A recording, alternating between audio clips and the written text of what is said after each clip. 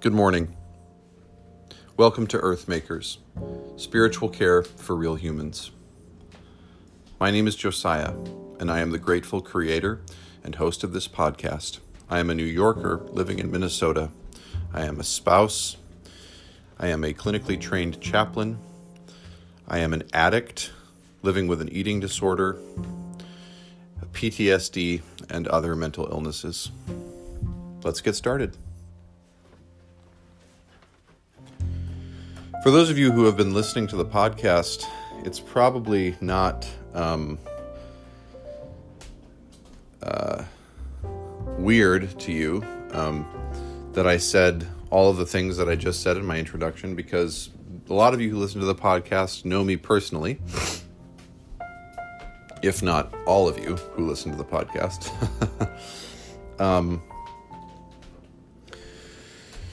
Now, I have decided to change my introduction because, one, I think that it is important for me to remember, as somebody who is a recovering addict and somebody in recovery from an eating disorder, that it is really important for me to stay connected to that truth, especially since during quarantine I am not able to gather with others in the 12-step community, at least in person, right?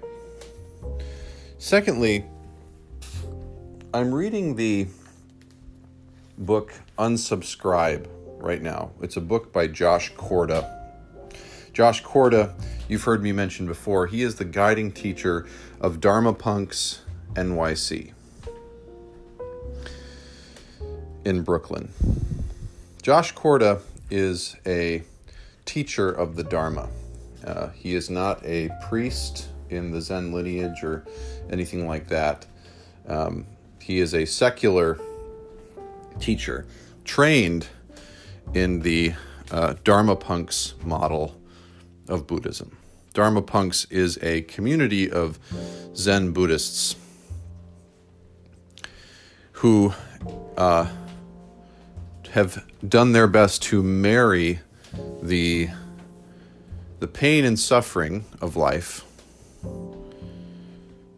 the life is suffering model, right?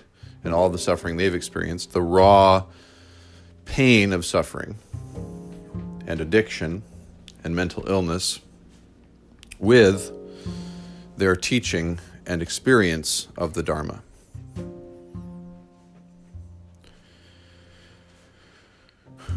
Josh Corda tells the story in his book and in his podcast that when he was, after he had suffered a lot in his life, he finally felt like he had arrived. He got a job in advertising. He was making a lot of money. He felt very successful. And then on September 11th, 2001, he was walking to work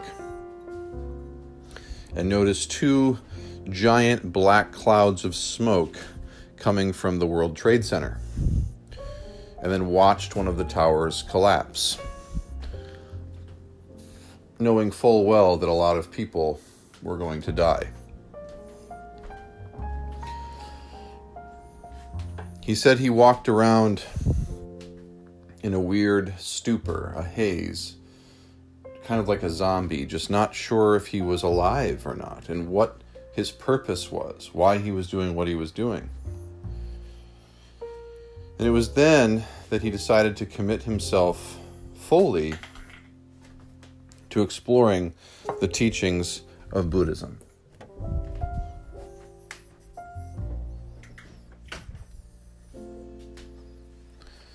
He began to practice Zazen a little more intentionally, and then he became trained by Noah Levine, the great Zen Buddhist teacher who started the Dharma Punks community.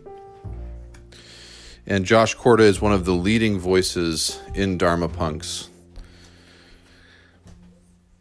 And he is the guiding teacher and pastoral caregiver at Dharma Punks NYC. Josh says that he was kind of frustrated with the fact that he would go to different temples and meditation centers, and he would sit and listen to Dharma talks from Zen priests and Dharma teachers who just didn't seem to be quite in touch with humanity and with real, raw human suffering. They seemed like unrelatable people.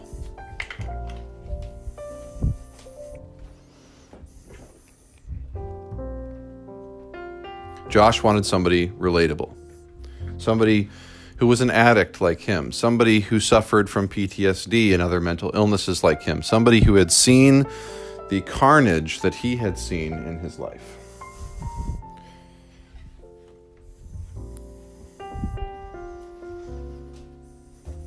And when he finally met Noah, he realized he could do it because Noah, when he opened his sessions, did so with a raw honesty and transparency he had not experienced in spiritual leaders.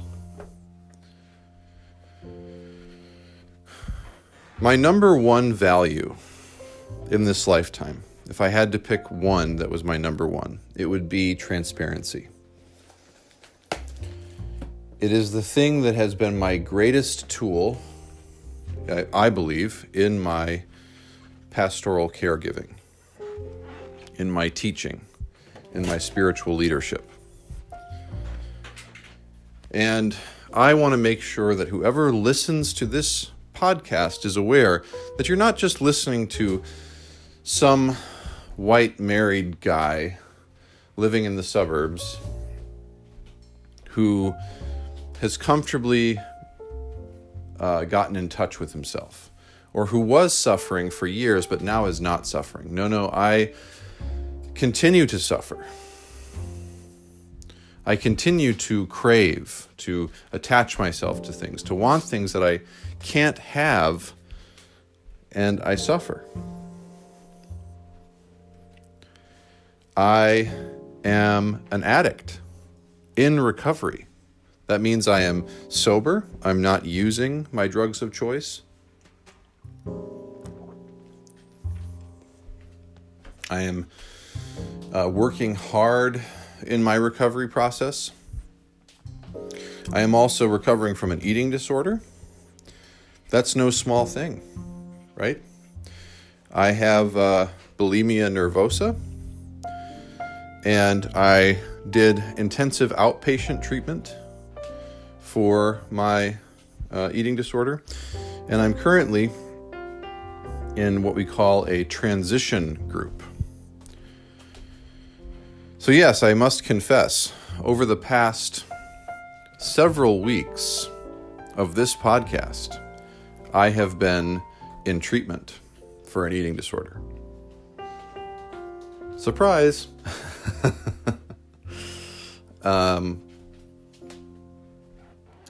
I'm okay. I'm doing well.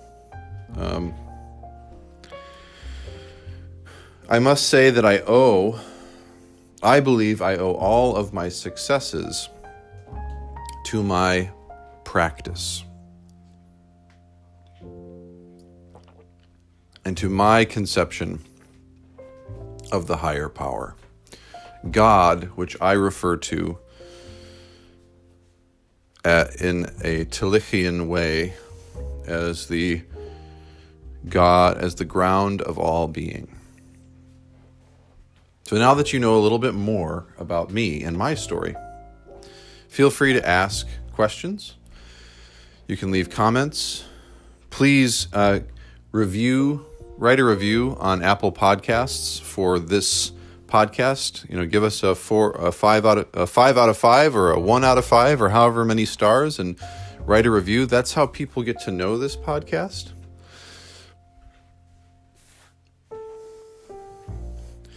You can ask me questions. I will also leave my email in the show notes. so that you can click on the link and shoot me an email.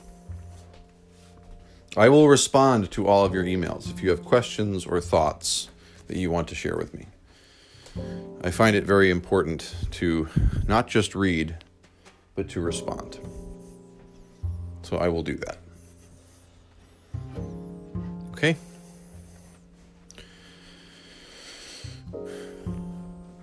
Okay. So, after that new introduction, we are continuing with our series on spiritual practice and teachings. This series began with the Four Noble Truths and the Noble Eightfold Path found in the teachings of the Buddha and within Buddhist traditions. I am teaching those traditions from a Zen Buddhist perspective, as I am a practicing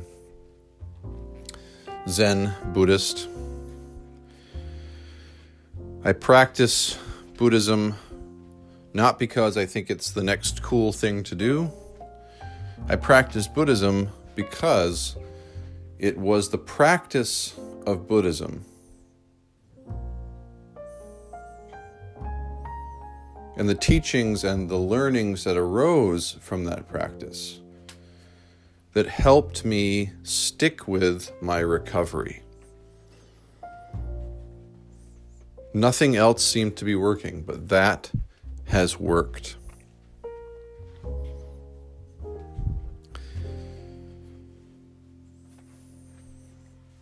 But before I was a Buddhist, I was a 100% devoted Christian. Grew up a fundamentalist evangelical Christian, very conservative, voted Republican like my parents and my grandparents and my church.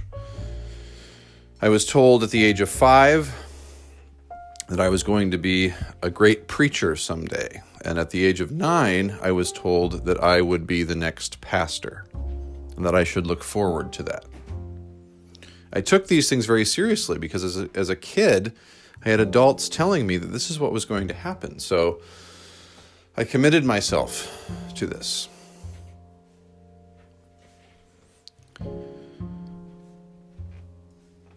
And then I went to college, and in college, my faith was rattled by a number of things. One being that I met a lot of people who claimed to be a part of the LGBTQ plus community and felt that they were not welcome in churches.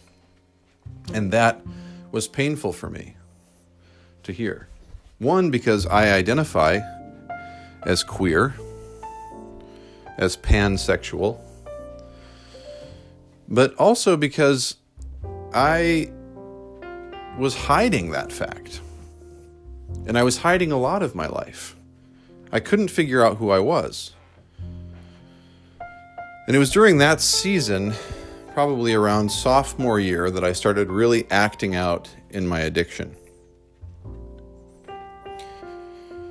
And developed a pretty bad reputation for myself in this small fundamentalist Christian college.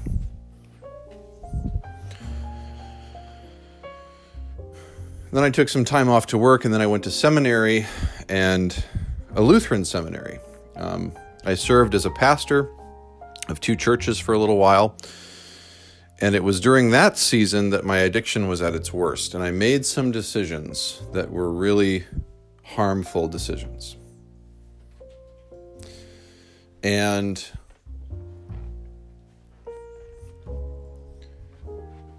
those decisions cost me a lot. I lost my job, my vocation, for a season as a pastor. I was told, you cannot be a Lutheran pastor because of your behaviors. Now, I have to say, this was the right thing to do. I had made some harmful decisions that have repercussions. And the people that kicked me out did so because they thought that was the only option. They felt that was the only option they had. Now, they didn't do it in the most gracious or compassionate way. And I was very wounded by their conduct in kicking me out because it felt like public shaming. And when that happened, that's when I was diagnosed with PTSD. That's when I was diagnosed with anxiety and depression. My entire life shifted. I began experiencing eating disorder symptoms, but didn't recognize them that way. And I didn't get better. I got worse and worse and worse.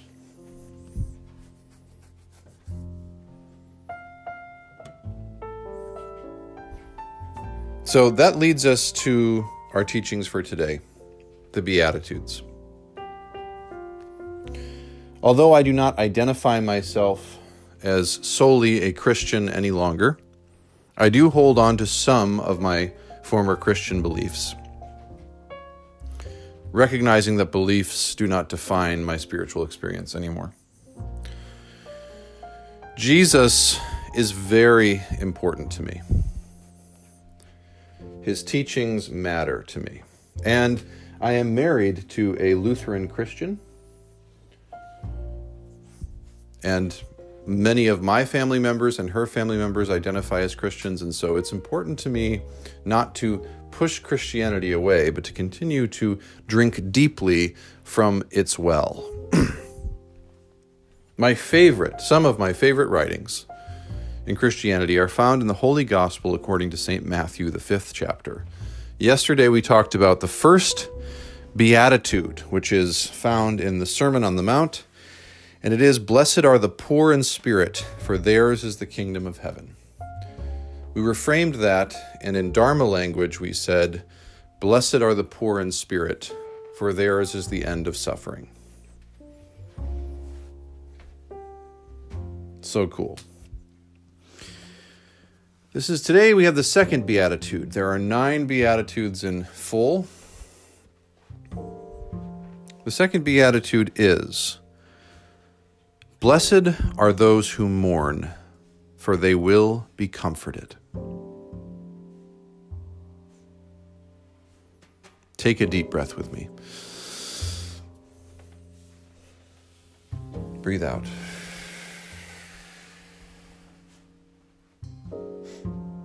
Take a moment and listen. Close your eyes wherever you are and just listen. Notice what you hear.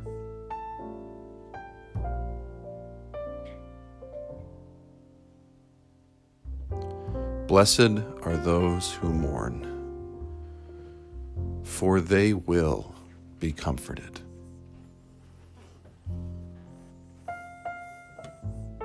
Blessed are those who mourn, for they will be comforted.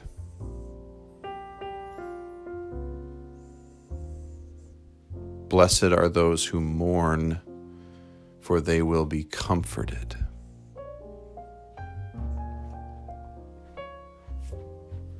Thank you.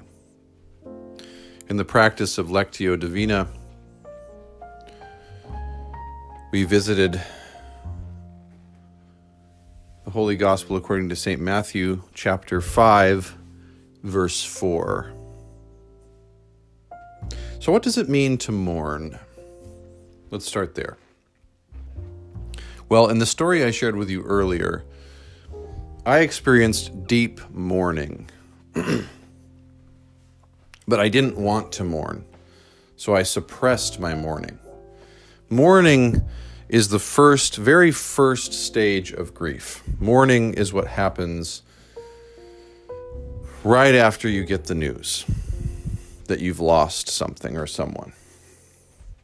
So you might experience some shock, instant tears.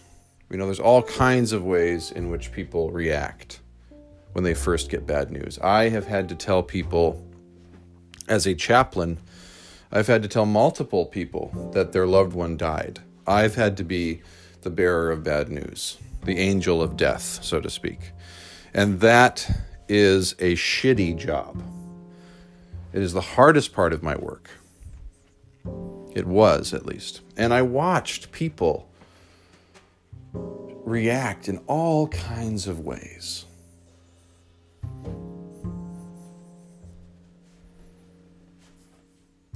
But what follows the initial shock is mourning, if you allow it. Mourning is the internal agony, the wailing at the wall, the crumpling to your knees, bent over, sobbing in the fetal position. It is the anger at your higher power. It is the blaming, the placing of blame on others or on other things. If this had not happened, then my loved one would not have died. If I had closed the door, my dog would not have run out in traffic.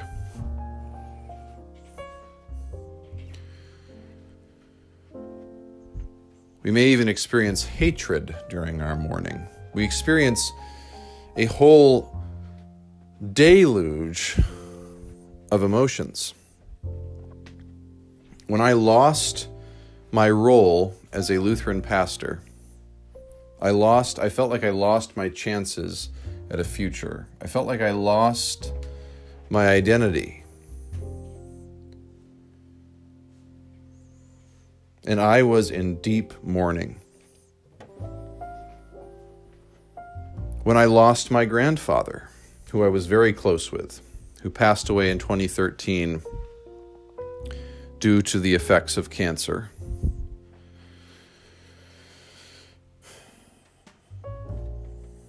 I mourned.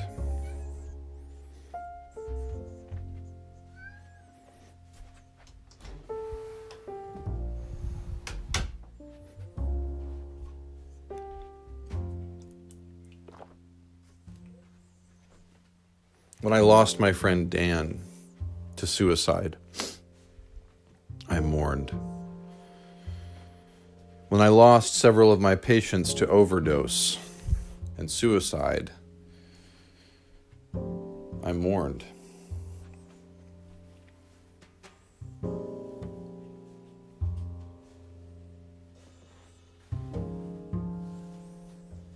I suffered a really tragic loss in 2009.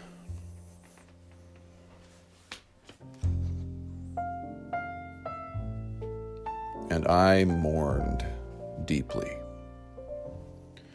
This is the time in the Jewish community where people would sit Shiva. It's literally built into their spiritual practice to take time off and to sit and mourn. To not suppress their feelings, but to engage with their feelings, to befriend their feelings, to invite those hard feelings, that anger and that sadness and that despair and that disbelief, and to give it a spot on the couch right next to you.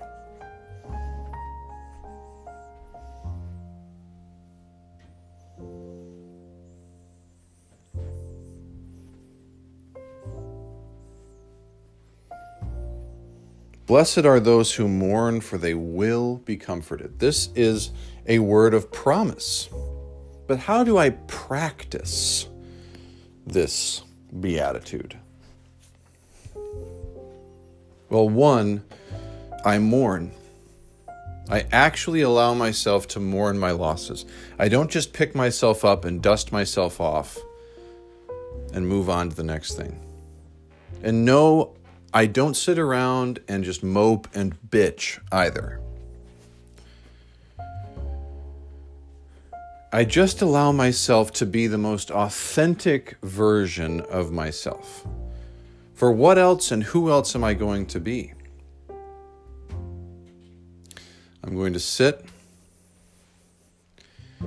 And I'm going to sit in my feelings. I'm going to sit in that darkness. I am going to recognize that grief is a gift. It is what I have to help me process my losses. And if I don't, we have learned in the grief and loss field that if we do not allow ourselves to grieve losses, it will come out sideways at some point. It will show up in a destructive way later on in our lives. So allow yourself that mourning. And I love that Jesus is saying this because Jesus mourned. There are places in the Gospels where Jesus is openly mourning. When his friend Lazarus dies, he stands at the tomb and he weeps. He mourns this death.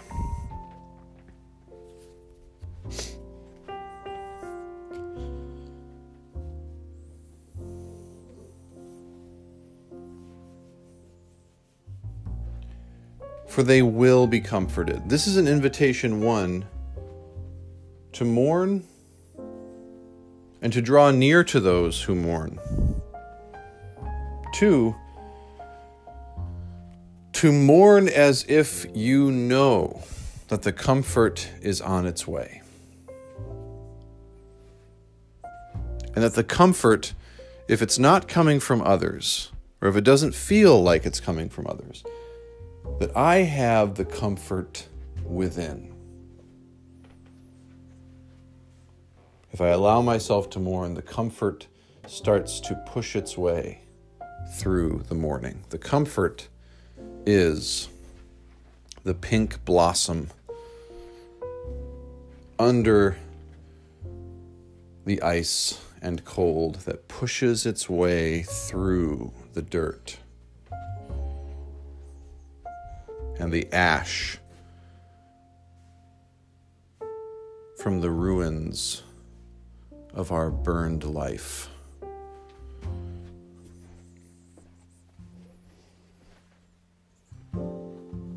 What if I mourned as if I knew comfort was available? Maybe not immediate comfort, but that comfort in general exists. Where does it exist? Blessed are those who mourn, for they will have a bed and a comfy blanket and a pillow to cry into. Blessed are those who mourn, for they will have a day off or a week off from work, or 4 months off if you're on furlough. Blessed are those who mourn, for they will have an extra cup of tea. Blessed are those who mourn, for they will have a hug. The hug may not come from someone you had hoped it would come from, but it will come. Blessed are those who mourn, for they will have ice cream directly out of the carton.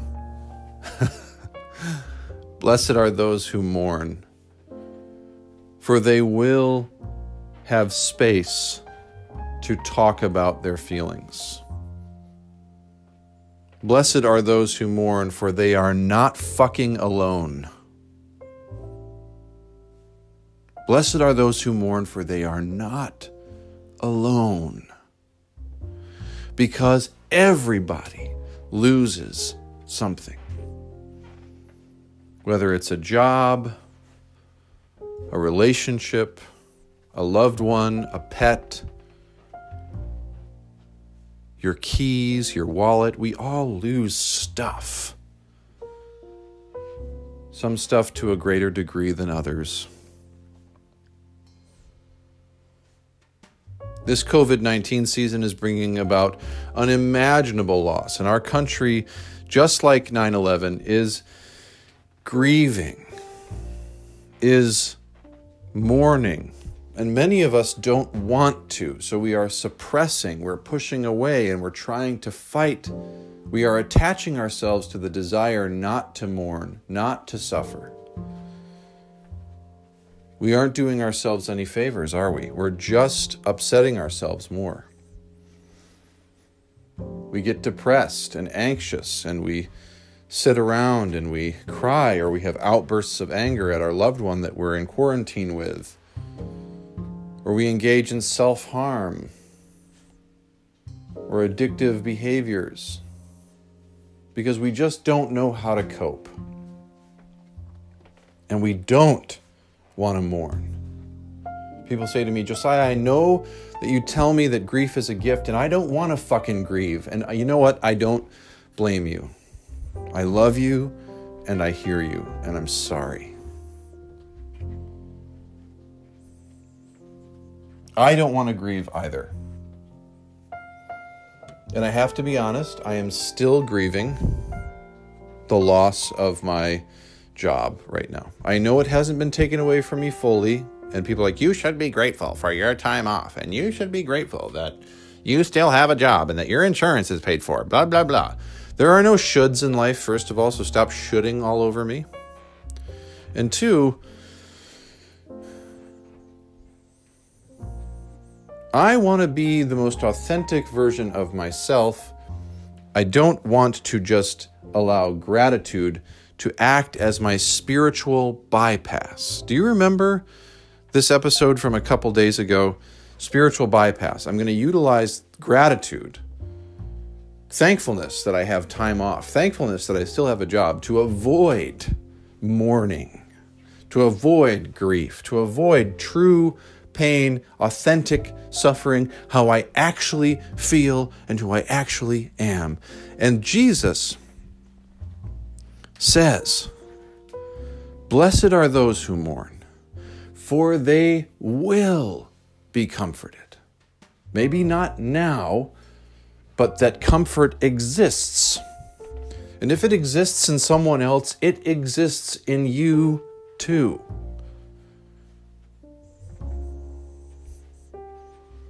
So be patient.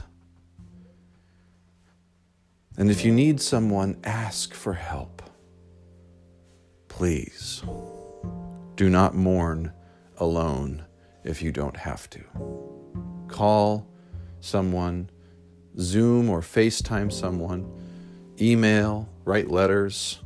Do what you have to do, but don't do it alone if you don't have to. Okay? Okay, I love you. Thank you so much for joining me today. Take good care of you, and I'll see you tomorrow.